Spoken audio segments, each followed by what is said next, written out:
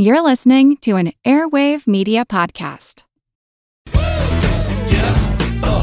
am the scientist. I am the scientist. I am the scientist. We gotta live on science alone. Welcome to Unbiased Science, where we bring scientific method to the madness. We're your hosts, Dr. Jessica Steyer and Dr. Andrea Love. And boy, is this a very special episode. We are recording, I guess, less than a mile away from each other, which is so crazy. If you guys happen to follow us on Instagram, you would have seen our little surprise yesterday that Andrea drove down from Philly to my neck of the woods in Jupiter, Florida, with her partner, and we all got a chance to meet up, my family and Andrea, and for the first time we decided it's been 12 years, which is nutty, since we've been together in person. And it was such a cool day. We met at a national park near me, and we were canoeing, and anyone who knows me is probably laughing right now because I'm the least athletic person in the world. Can I just say, your face when you found out that there were no motorboats and we had to hand paddle? It was hysterical. Andrea, I made it work. So you were a pro by the end. You really were. I was a pro. Yeah. Ethan and I we had the communication down pat. We were, steering. Anyway, it was great. But it was so awesome. And honestly, it's been 12 years, but Andrea and we speak about, honestly, no exaggeration, at least, constantly. We're constantly messaging throughout the day, every single day. And it was really cool. When we saw each other, it felt like no time had passed. Yeah, absolutely. We just like picked up where we left off, and it was really nice and really refreshing, and so great to meet the little kiddos and all the animals. And my fur babies. Andrea was on the floor rolling around my driveway. Within 5 seconds, my 3 dogs came barreling out and were attacking her. And it was really cool. And I want to wrap this up. Obviously, I know that we have to get to the meat of the episode, but so I'm a year older than Andrea, and I graduated Stony Brook in 2008. We were trying to kind of reconstruct the timeline, and I hung around for a bit to do my master's in public health at Stony. So the last time that we would have seen each other would have been like 2009? 2009, yeah, because then I graduated and I moved to the city for grad school. And by the time you moved to the city to go to CUNY, I was out in New Jersey, and then you moved to Florida. Yeah. Yeah, just so crazy. But anyhow, it's awesome, and I'm so sad that you're leaving tomorrow. But I know. Yeah, we hopefully COVID, is no longer an issue in the somewhat near future, which obviously we're going to talk about a little bit on this episode. And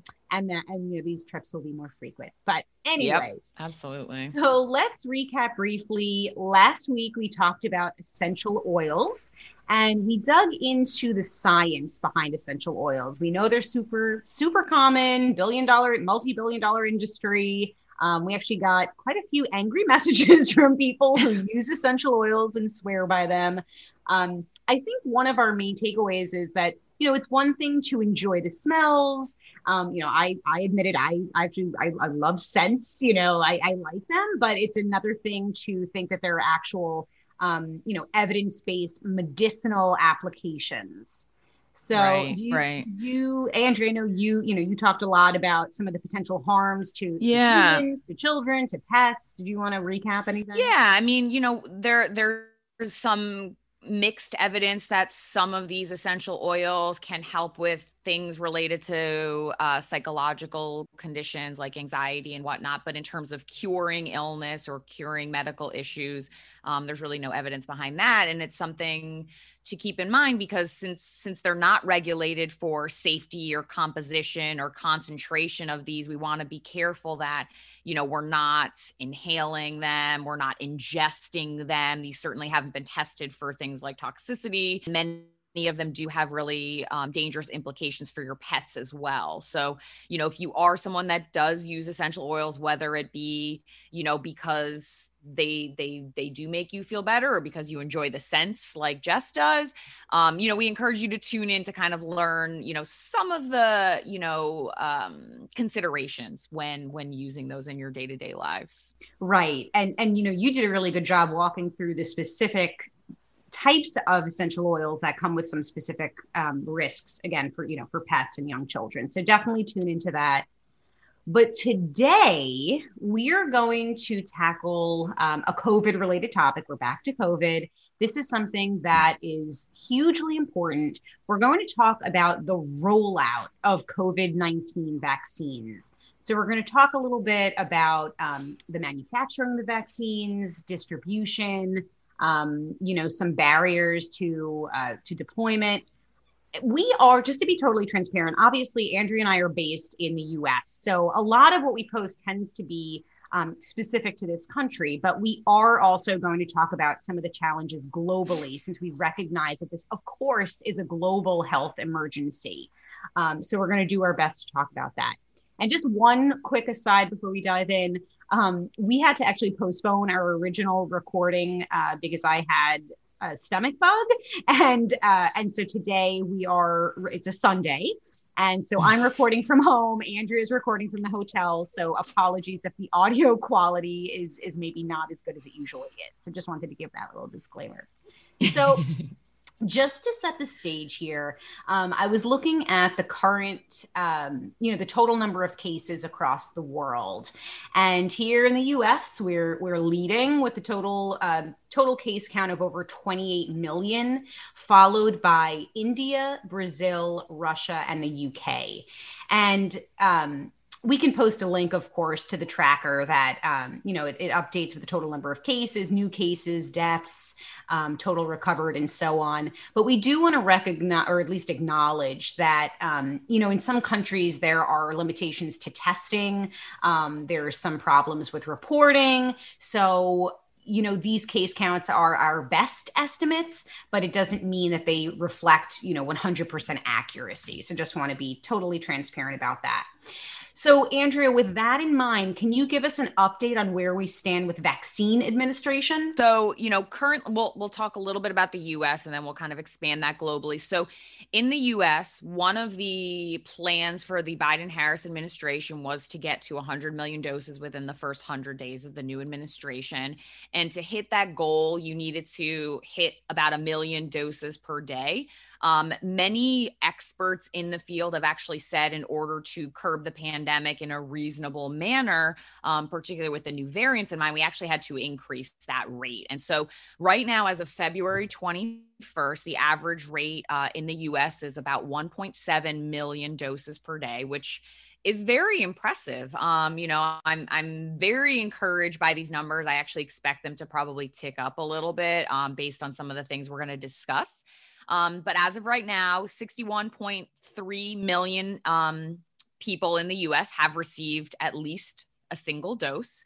When you break that down further, 42.8 million have received a single dose of a vaccine and 17.9 have received 2 doses. So 17.9 million people in the US are fully vaccinated. So in the US, the 2 that we have authorized are the Pfizer BioNTech vaccine and the Moderna vaccine. These are both 2-dose regimens. So that means around 12% of the US population have received a single dose and about 5% of the US population are fully vaccinated. And that's using a baseline of about 328 million people in the US. When we talk globally, right now there are 202 million doses that have been administered across the world, and this is in 88 countries. So with a global population of about 7.8 billion people, that's about 2.5% of the world. So, we clearly see that there is disparity. Currently, 130 countries around the world have not received a single dose of any vaccine. And I think it bears mentioning that there are other vaccines used elsewhere outside of the US, and we are going to discuss those. But currently, where we sit with these 202 million doses, 10 countries around the world are responsible for 75% of those vaccines that are administered globally. And the United Nations Secretary General Antonio Guterres has voiced a lot of concern about this. He stated that the G20 should create a task force to address vaccine equity. So just a quick refresher, the G20 is an international forum for governments and central bank governors from 19 countries around the world in the EU. And this includes, countries such as the US, UK, France, Canada, Germany, Australia, the EU, Argentina, and many others, of course. So the concern is, of course, that because 10 countries are responsible for the vast majority of these vaccines, and some of those are US, Israel, Canada, United Arab Emirates, France, and some others. But less than 1% of the vaccines available have been administered in the 32 countries that are facing the most severe humanitarian crises. So this is a big concern about vaccine equity in a global pandemic. We simply can't focus on single countries here because, of course, this illness is spreading around the world. Right.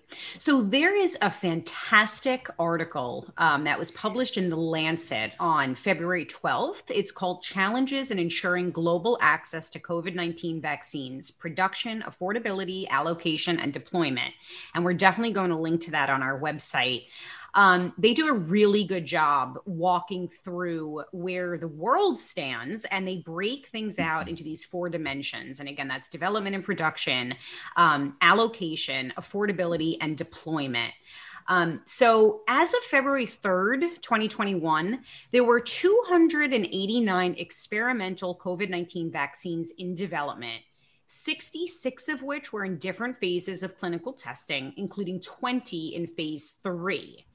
But only 5 of these 66 vaccines, those developed by AstraZeneca in partnership with Oxford University, BioNTech with Pfizer, Gamaleya, that's the Moscow-based institute, Moderna and Sinopharm in partnership with the Beijing Institute, have been authorized by regulatory authorities or WHO.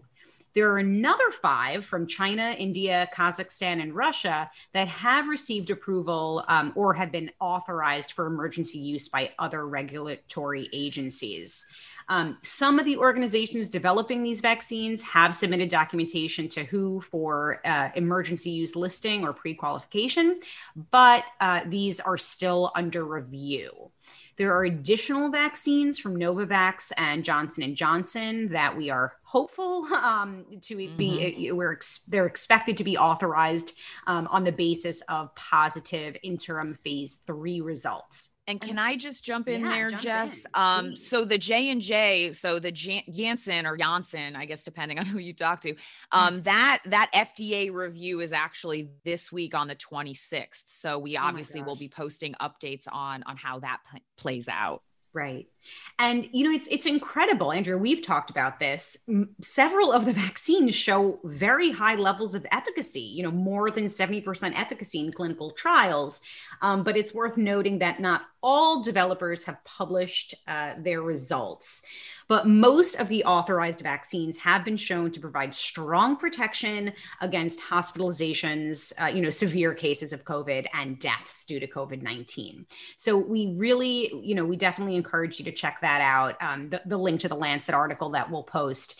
They also have this really great infographic that breaks out the different vaccines in development and across these 4 dimensions. And they have this color-coded system, green, yellow, red, sort of indicating, how far along we are with regard to development and production, affordability, allocation, and deployment. And it's interesting that not a single one of these manufacturers, there's no green across the board, right? Mm-hmm. There are problems in at least one of these different dimensions of vaccine rollout. Just a couple of things I wanted to point out. And again, we will post this infographic on our website. And honestly, probably we'll do a post on this at some point. Yes. This is just such an awesome one. But just wanted to comment on the differences in affordability, because we did get a lot of questions on the cost of the different vaccines. So Right. they range from, and cost is in US dollars per course, and they range from $5, again, $5 per course. The lowest being, again, $5 for the AstraZeneca with Oxford University vaccine, all the way up to $62. And that's for the Sinopharm vaccines. I guess there are two different Sinopharm vaccines. You would know better than I do, Andrea. One with the Beijing Institute and one with the Wuhan Institute. So definitely a big range in affordability. And, you know, there are differences. And again, you could look at this, differences in efficacy. There are differences in estimated production capacity for 2021. There are differences in the number of doses required, and of course, different storage requirements. And we are going to talk about some of those barriers. And, you know, if we could just, the last thing I'll say, you know, here in the US, obviously, you know, we're a high income country. I don't know if people think, you know, people who are around the world think that things have just been rolling out really smoothly. It has not been a smooth rollout. Things vary significantly by state. You know, the right now, you know, Andrew, we were talking about this here where I'm located in Palm Beach County, Florida. The first group to be vaccinated was 65 and older. And where you are, what was the first group? Oh, yeah. So I think I was actually talking about Connecticut, where my stepdad is. So he's 74, and they only just opened up, you know, the sign up list for people under 75. Before it was, you know, priority healthcare workers and people over 75. And so, you know, he's right on that cusp, and, you know, hasn't been able to get in line to get a vaccine yet. Right. So I guess my point is that there's total, oops, sorry if you hear my daughter in the background, lots of variation across states, even at the county, local level. Yeah. There are Facebook support groups set up for people trying to help the elderly get signed up, you know, who might not be technologically savvy and not able to actually sign up for the vaccine. So, you know, it's not all rainbows and butterflies here, just to be clear. And I say that with the understanding that there are so many countries that don't even have any access to the vaccines. Right. Just wanted to provide that context. Yeah. I'm Jane Perlez, longtime foreign correspondent and former Beijing bureau chief for the New York Times. I've been a foreign correspondent in lots of places: Somalia, Indonesia, Pakistan, but nowhere as important to the world as China. I mean, China is not dropping anti-democratic paratroopers into Montana. But of course, we did see things like the weather balloon / spy balloon riveting the whole country for a week.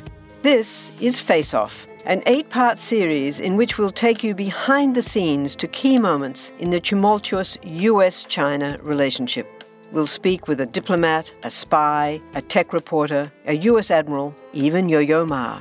Plus, my pal and noted China historian Rana Mitter joins the conversation.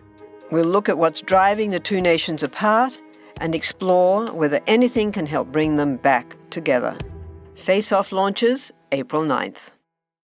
So let's quickly jump in and talk about kind of which vaccines are being used where. And we can post the link to the vaccine tracker. So New York Times does a really good job of updating, which countries have recently authorized or approved new vaccines. They have a really great status update of where different vaccines sit in the development phase and phase clinical trials and whatnot. So the Pfizer BioNTech is approved, full approval in Bahrain, New Zealand, Saudi Arabia, Switzerland, and has emergency use authorization in a variety of countries, including the US, UK, United Arab Emirates, Costa Rica, Ecuador, the EU, Israel, Oman, Panama, and I'm not going to list them all, but there's a long list. It's also been given emergency use validation from the WHO, as Jess just said. The Moderna, which is also an mRNA vaccine, is approved in Switzerland and is authorized for emergency use in Canada, the EU, Israel, UK, United States, Singapore, and some other countries.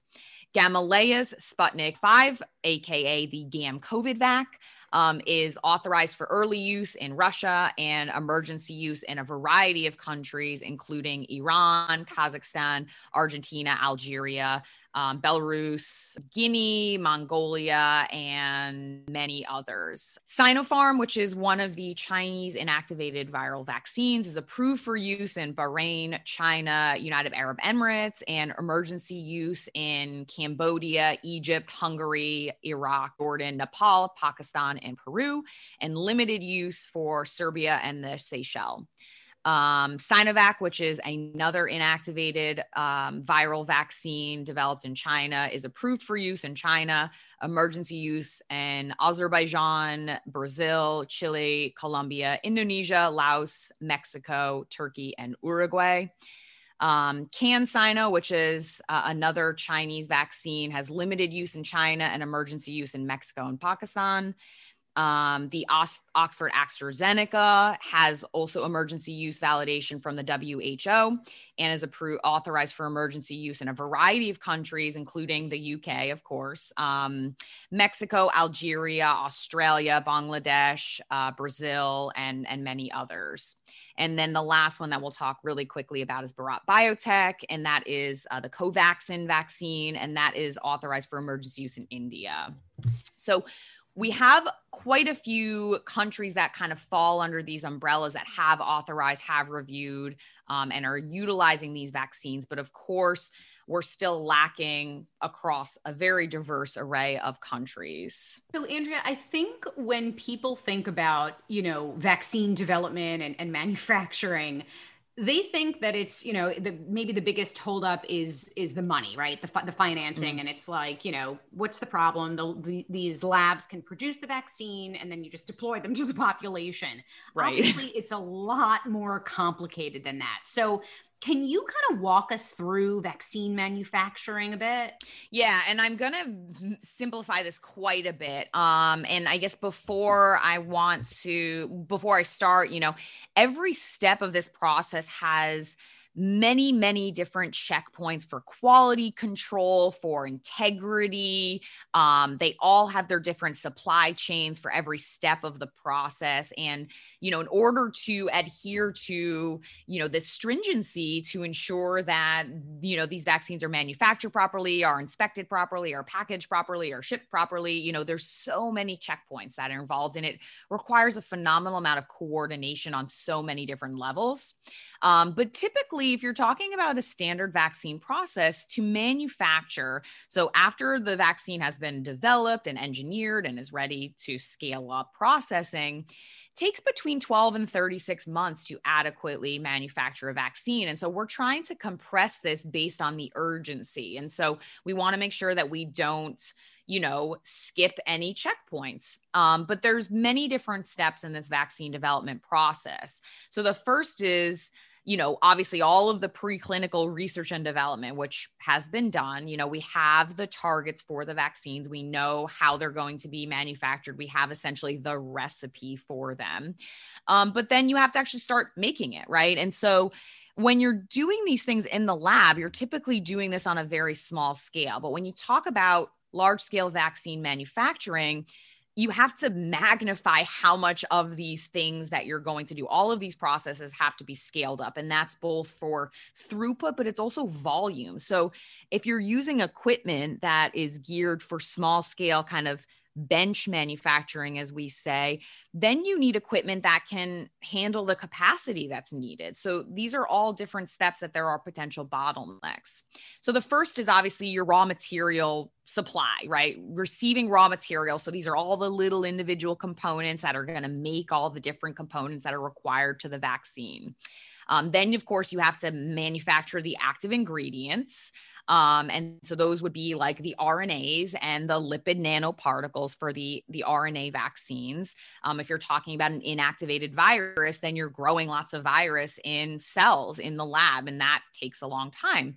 And then, of course, you have to do things like formulation. So, we know that it's not just little pieces of RNA, right? There are buffers in there. There are the lipid nanoparticles. Everything has to be very precise. Everything has to be mixed at certain ratios, at certain temperatures, at certain viscosities.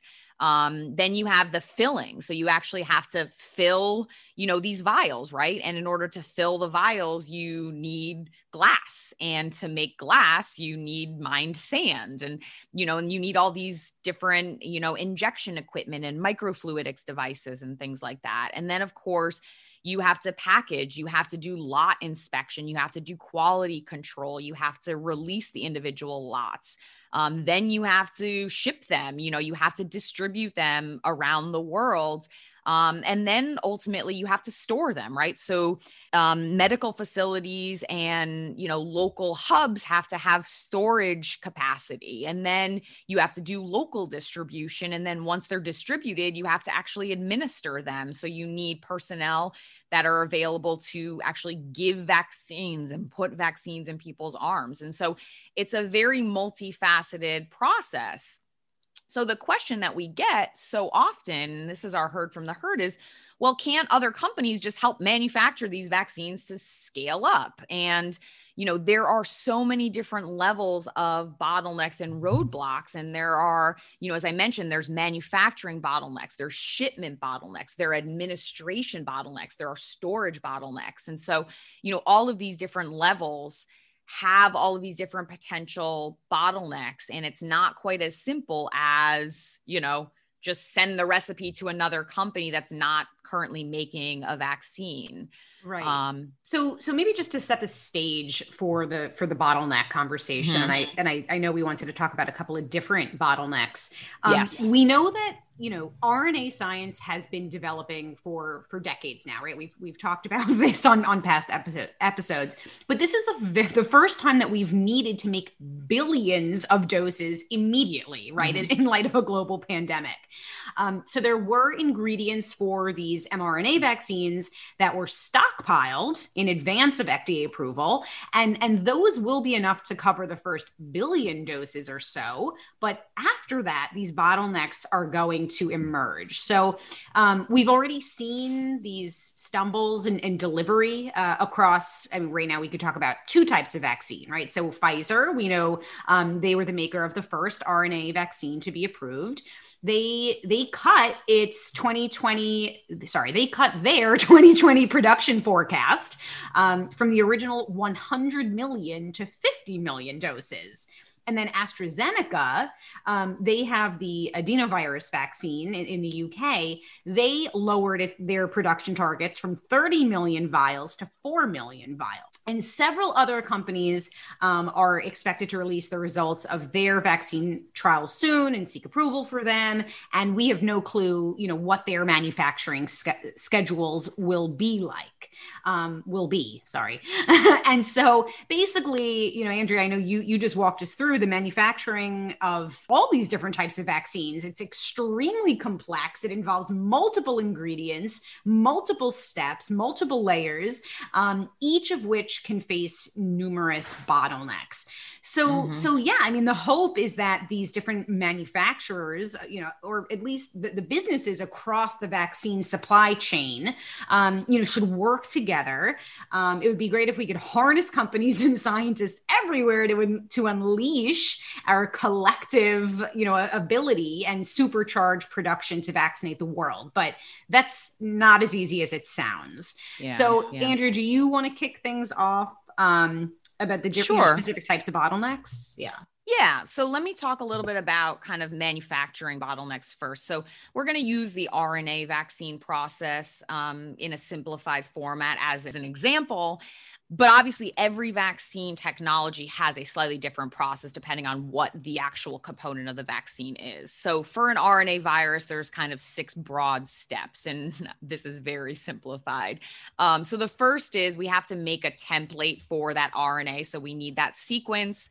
We actually do that. We make pieces of DNA that, because DNA is very stable, we're able to produce a stretch of DNA that's basically the template for RNA. So if you listen to our other episodes, we talked about that central dogma: DNA goes to RNA, goes to protein. And so in the lab, it's easy to make RNA if we make DNA first as a template for it. So that DNA is going to have the sequence that we need to actually convert into RNA in step 2. And in order to make lots of DNA, we use a technology called plasmid technology, which is done in bacterial cells. So we basically engineer bacteria to produce lots of the sequence of DNA that we need. And this is actually very similar to the technology we use to make insulin, if you ever listen to our GMO episodes. But so we make this DNA first. Then the next step is we have to produce the RNA from that DNA. And so we use a variety of different enzymes. So enzymes are proteins that actually catalyze a reaction. And so these are enzymes such as things called polymerases. So polymerases synthesize polymers, so they're making RNA. We also have other enzymes that actually have to stabilize RNA. So it's not as simple as just like a series of sequences. There's things that cap the RNA that protect it from degradation. We actually change the sequence of RNA to make it a little bit more stable and to ensure that it doesn't get degraded as soon as it gets into our bodies. But all of these enzymes are required, and these, of course, can be in short supply.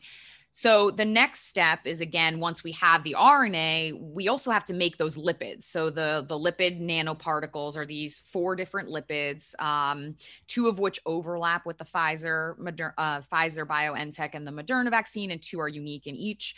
But we have to manufacture these lipids, and some of these are common, like cholesterol, that's in both, but some of them are not, and they're proprietary, and only certain companies have patents and the formulas for them. And so that can be a limiting factor as well. And the next step is you have these lipids, you have your RNAs, you have to actually combine them into the proper formulation. And this is actually a really, really big rate limiting step. And I'll talk about that in a second. So once you have those combinations, that formulation of the RNA and the lipids, you have to obviously mix that with your buffers, the saline, the sucrose, all the other components in the virus that help in the vaccine that stabilize and buffer it, adjust the pH. And then we have to fill, and package those. And then, of course, there's quality control steps along that whole process. And then finally, the vials are filled. They have to be put into trays, into packages, into crates, and then physically shipped. So that's kind of the broad process. And so step 1 and 2 can be generally, scaled up appropriately as long as you have the proper instrumentation, the proper equipment. Step 3 can, be conducted. So step 3 is the lipid formulation, the lipid manufacturing. That can be done concurrently with step 1 and 2 because the RNA and the lipids don't need to, be involved with each other until step 4. But step 4 is really a rate limiting step. And this needs to be super precise, specific amounts of each lipid. So there's 4 different lipids because they have different properties. We have to make sure that they assemble properly. So we have to have the right proportions of each. We also have specific amounts of RNA. So we know that the Pfizer vaccine uses 30 micrograms, the Moderna uses 100 micrograms.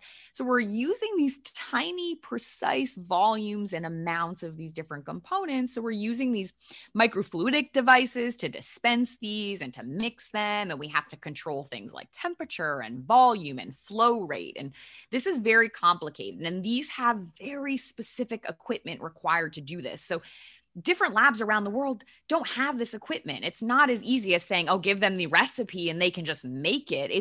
It's a very unique and precise technology that until recently we were not doing across the world with, vaccine manufacturing companies. And aside from all that, we have all of these different specific ingredients for each of the manufacturing steps, and all of them have their own supply chains for each of the ingredients, plus equipment, plus consumables, things like pipette tips, things like tubes, things like the glass vials.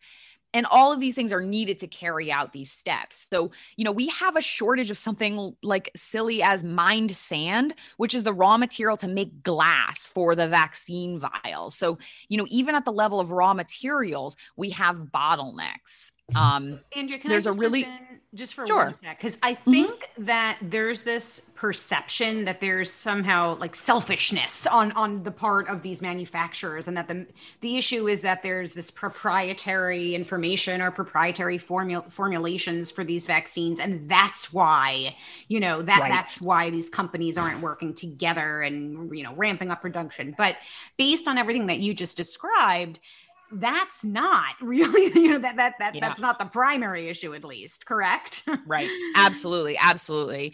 And the thing is even if these companies had all the equipment available and they had decontaminated their facilities from whatever vaccine they were making previously, that all takes time too.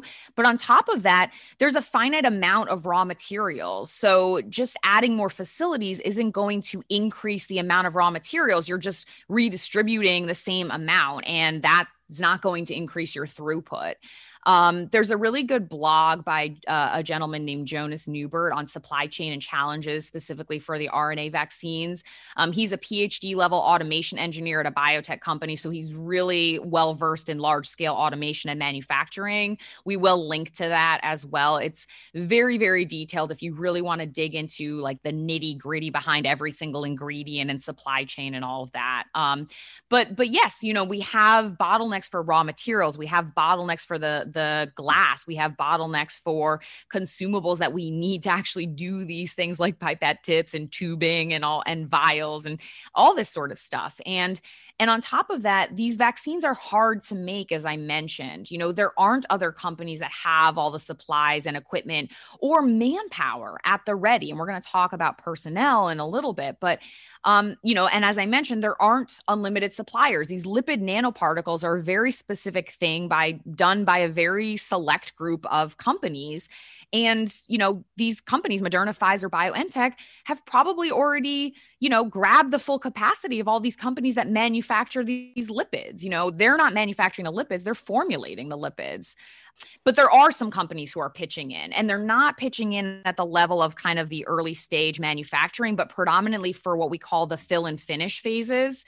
So those are bottling, packaging, and then sending back to, BioNTech or Pfizer or whatever. So there's a variety of them, but Sanofi, for example, their vaccine was actually set back. They didn't have very potent phase 2 data.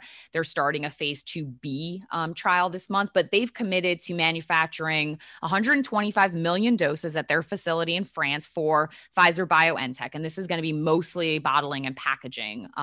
But that's great. They're working together to see where they can help and what they have the facilities to do. Novartis has committed their Switzerland location for fill and finish for BioNTech as well. They've committed to be ready to do this by Q2 of this year. And it's projected that they can enable the increase in production from 1.3 billion doses to 2 billion doses for the year 2021.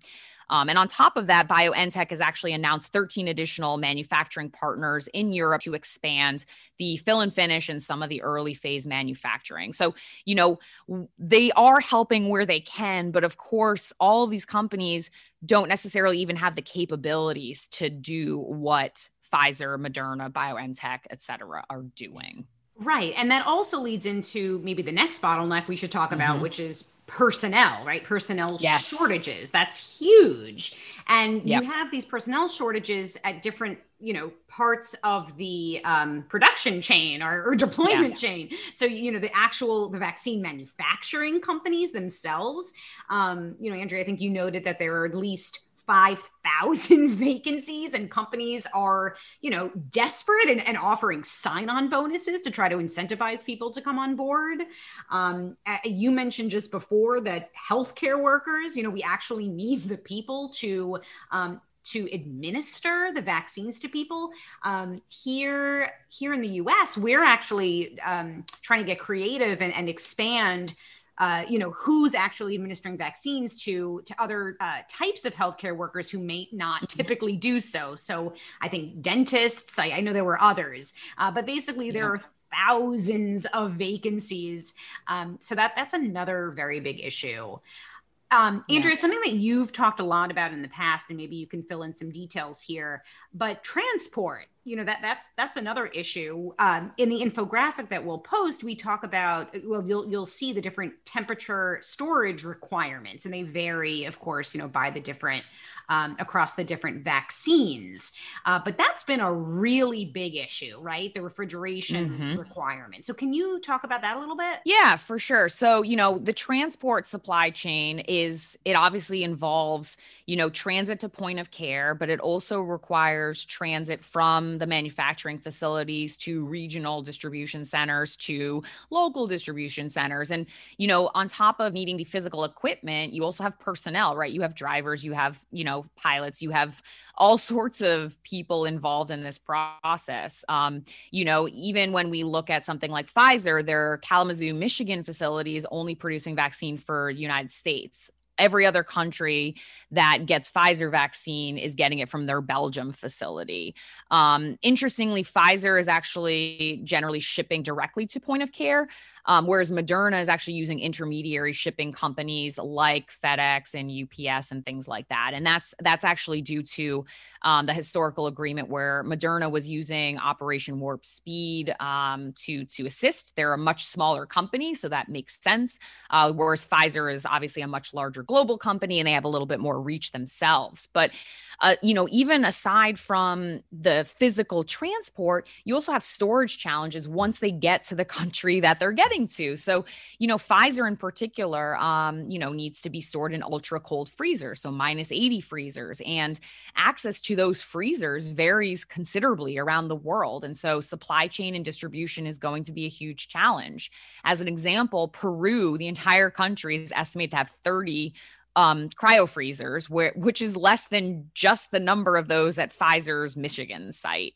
And so, or in their, what do they call it? Their freezer farm, just that part of their site. And so, there are challenges even with these very efficacious vaccines when we consider how they're going to get around the world. And that's why it's great that we actually do have other options that don't have as stringent storage requirements, that they can be stored in a regular refrigerator. They are more shelf stable. And that's going to help address some of these underserved areas, underserved countries, to overcome some of these bottlenecks. And as Jess mentioned, this infographic that she summarized, you notice that there are some that have really substantial deployment and storage bottlenecks that is not going to be feasible for certain countries to utilize those vaccines, and they'll have to use a different option.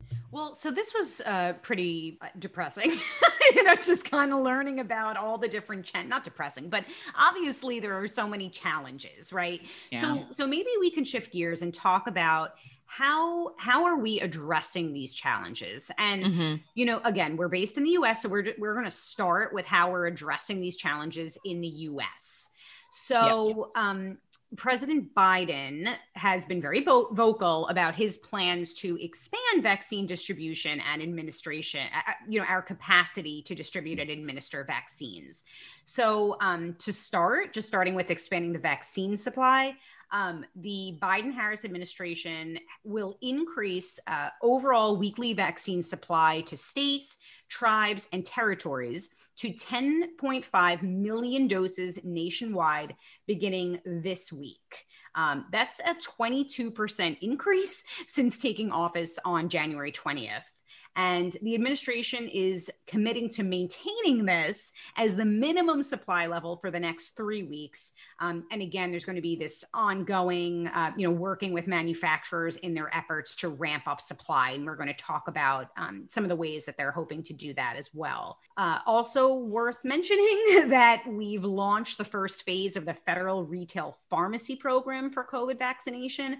So again, part of the administration's efforts to increase access to COVID vaccines. Starting on February 11th, those eligible for the vaccine have the opportunity to be vaccinated at select pharmacies across the country through the federal retail pharmacy program for COVID vaccination. This is a public-private partnership with 21 national pharmacy partners and networks of independent pharmacies representing over 40,000 pharmacy locations nationwide. And we can post that list on the website. And it's, it's a key component of the administration's national strategy to expand equitable access to vaccines. I do want to note just one thing, and this is a total aside. And I'm actually chuckling over here because Andrea and others have brought to my attention that I guess I talk a lot about my husband, Ethan, but he is an emergency doctor, and, he's been in my life for over a decade. So yeah, I guess I talk about him a lot, but he mentioned that he's had so many patients come to the ER basically saying that they've been unable to fill their prescriptions for other drugs. Now, I'm not talking about the COVID vaccine. And that's sort of, something that I guess that we didn't expect, another, what am I looking for? Not side effect, but another, consequence. Thank you. Consequence of it's fantastic. I'm not diminishing the importance of this. I just want people to be mindful of some of the other, impacts of this. But yeah, absolutely. Overall, it is, another really key piece of expanding distribution and administration. Andrew, do you want to talk about increasing reimbursements to states? Sure. Yeah. So another component of the Biden-Harris plan for the national COVID-19 strategy is ensuring that states, tribes, and territories have the resources they need to kind of combat that. So this is part of the FEMA plan. So we're going to talk a little bit about the Defense Production Act, but Federal Emergency Management Agency, or FEMA, is actually going to fully reimburse states for the cost of National Guard personnel and emergency costs associated with the pandemic, but they're actually going to, and this was as of February 11th, that they're going to retroactively reimburse states for FEMA eligible services like masks, gloves, emergency feeding actions, sheltering at-risk populations, and mobilizing the National Guard. And this is actually going to be backdated to the beginning of the pandemic all the way to January 2020. So this is going to, improve the ability of states to continue to implement mitigation and vaccination efforts. So should we talk about, sorry, go on. Yeah, no, before we get into the Defense Production Act, one more thing. So as of February 11th, the Department of Health and Human Services and Department of Defense have agreed or committed to purchase an additional 100 million doses each from both Pfizer and Moderna. So that would bring the total vaccine purchased by the U.S. government to 600 million doses. So that's enough for 300 million people. And that's based on 328 million people estimated population. So that gives us about 91% of the population will have access to vaccines. They've committed to delivering those doses in regular increments through the end of July 2021. So the goal is still to get the population vaccinated by the end of the summer. And so that will get us to that upper limit of herd immunity threshold, at least here in the U.S. We are going to talk a little bit more about international and global, plans as well in a minute. Want to learn how you can make smarter decisions with your money? Well, I've got the podcast for you. I'm Sean Piles, and I host NerdWallet's Smart Money Podcast. On our show, we help listeners like you make the most of your finances. I sit down with NerdWallet's team of nerds, personal finance experts in credit cards, banking, investing, and more. We answer your real-world money questions and break down the latest personal finance news. The nerds will give you the clarity you need by cutting through the clutter and misinformation in today's world of personal finance. We don't promote get-rich-quick schemes or hype unrealistic side hustles. Instead, we offer practical knowledge that you can apply in your everyday life. You'll learn about strategies to help you build your wealth, invest wisely, shop for financial products, and plan for major life events. And you'll walk away with the confidence you need to ensure that your money is always working as hard as you are. So turn to the nerds to answer your real-world money questions and get insights that can help you make the smartest financial decisions for your life. Listen to NerdWallet's Smart Money Podcast wherever you get your podcasts. Yeah, and Andrea, you mentioned what what FEMA's doing. Activation of the Defense Production Act (DPA). So let's just talk briefly about that, just to round out the conversation about what's going on in the U.S. And then certainly we should turn our attention, to the world, to the rest of the world. So DPA is a wartime production law that confers upon the president a broad set of authorities to influence domestic industry military in the interest of national defense. So it was enacted in 1950 during the Korean War to create a means for the government to require private companies to meet the country's military needs. So it was modeled after similar World War II era statutes, which gave the president enormous powers to direct private industry to meet that national emergency, under which, for example, the Ford Motor Company made nearly 300,000 vehicles and airplanes.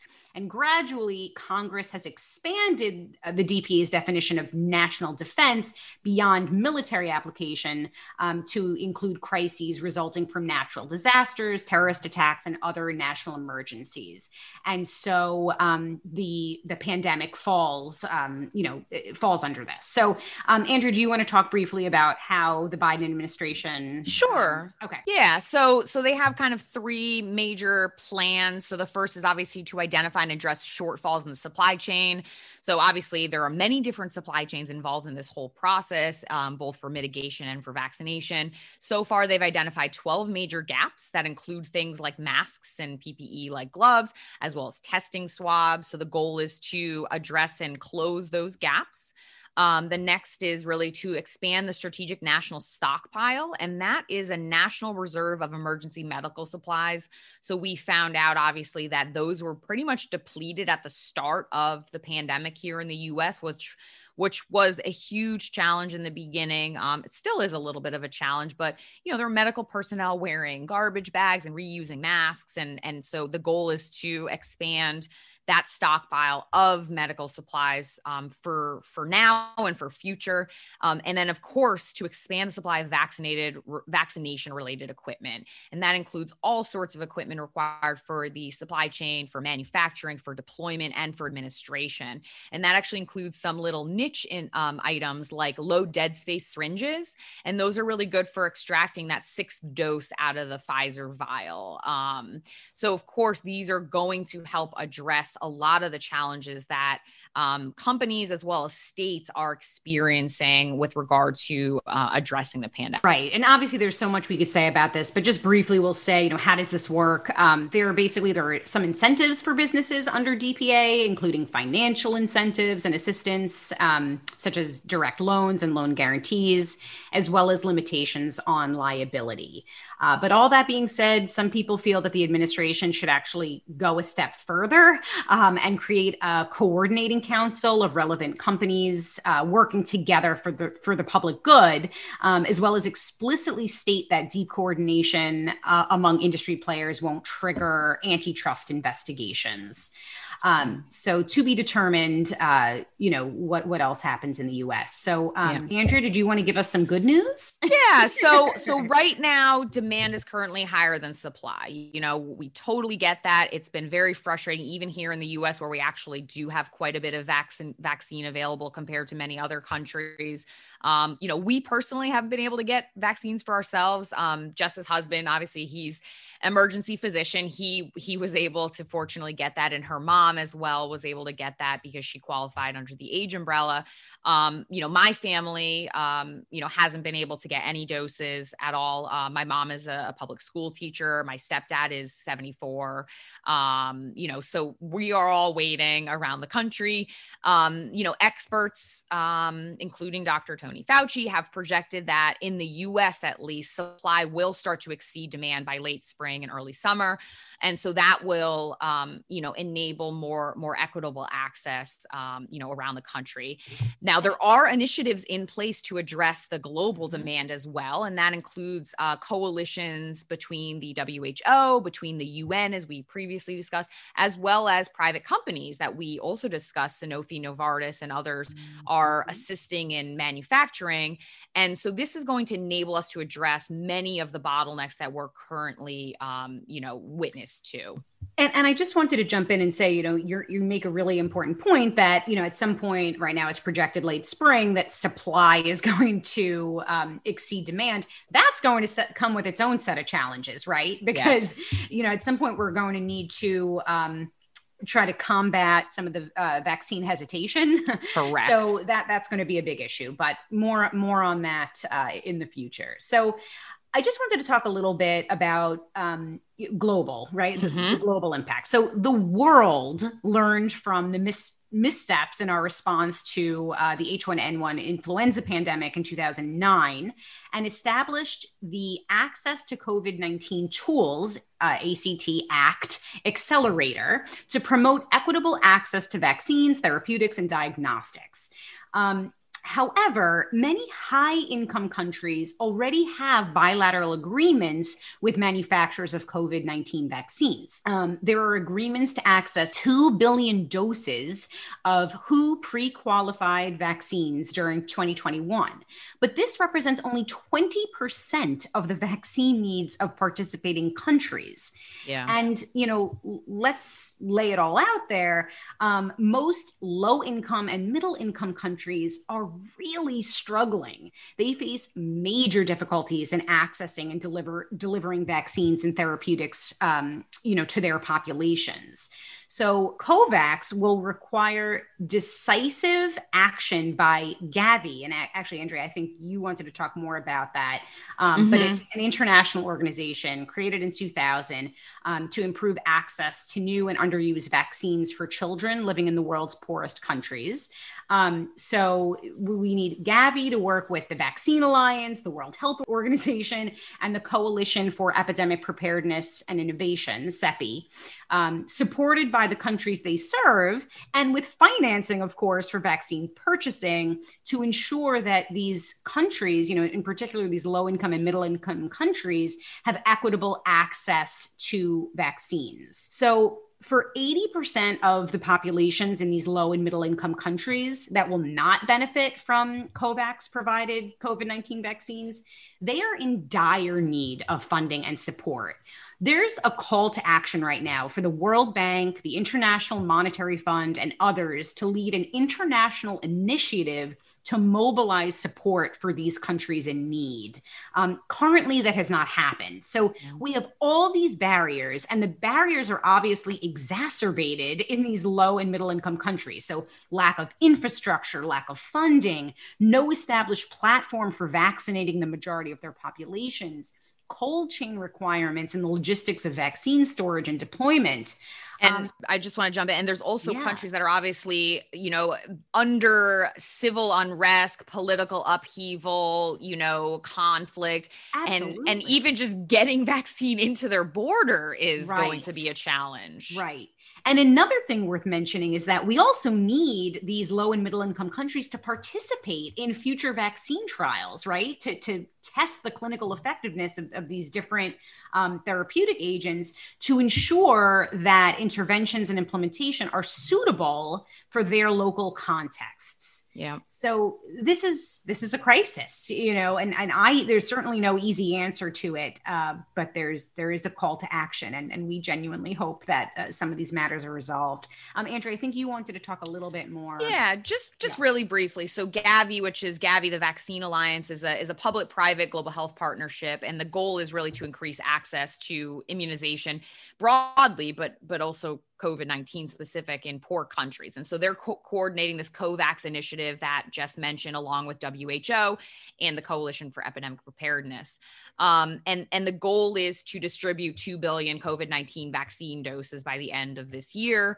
And the goal is focusing on pooled procurement and equitable distribution, particularly to underserved countries. And so, they have a list of authorized vaccines according to WHO's requirements, and focusing on, getting stocks of those and being able to actually send those to countries. Now, as just mentioned, there are still going to be countries that are left out of the COVAX program. And so there are still challenges to address distribution, supply, financial aid to those countries around the world. But ultimately, if we don't address vaccination on a global scale, it's going to be very challenging to stop this pandemic, because this is a global pandemic. And thank you, Andrea. I think I actually referenced COVAX without defining it. So thank you so much for clarifying what that is. So again, we just want to acknowledge the dire need to manage this inherent inequity, whereby, higher income brackets, higher income countries are accessing COVID vaccines before those with less access to private care, who may be at increased risk of severe disease and death. Such as older people, those with comorbidities. At the country level, of course, we just talked about low and middle income countries. Andrea, you pointed out that are affected by things like war and civil conflict, economic crises, natural disasters, or those with large refugee populations or populations with special needs or vulnerabilities.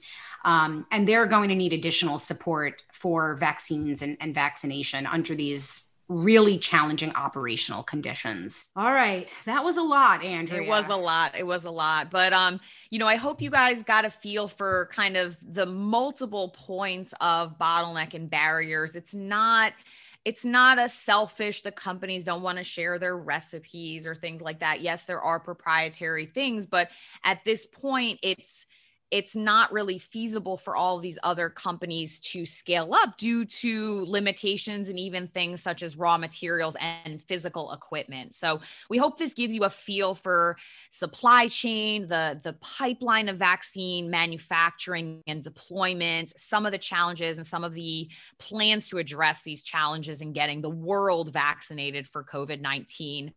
We may do a future episode focusing specifically on how a vaccine's actually made from kind of preclinical development through, but we really wanted to give a big picture overview of some of these, the frustrations that everybody is experiencing and really what's going on underneath the hood. So thanks for joining us today. We hoped you learned a thing or two. And if you like our pod, please share with your friends and family and leave us a review on Apple Podcasts. Please also make sure to go check out our website at www.unbiasedscipod.com. That's where we post all the links and infographics that are associated with every episode we discuss. You can also leave us a donation. We do this all out of the goodness of our hearts. And you can also pick up some Unbiased Science merch. So next week, we're going to take a little break from COVID-19 and we're going to discuss health-related old wives' tales and what the science actually says. We will, of course, continue to provide updates on COVID-19 vaccine process, deployment, clinical trials, all that good stuff on our social media accounts. So be sure to follow us on Instagram and Facebook at Unbiased SciPod. Catch you next time on the pod, your trusted source for no nonsense, just science. I am a scientist. I am a scientist.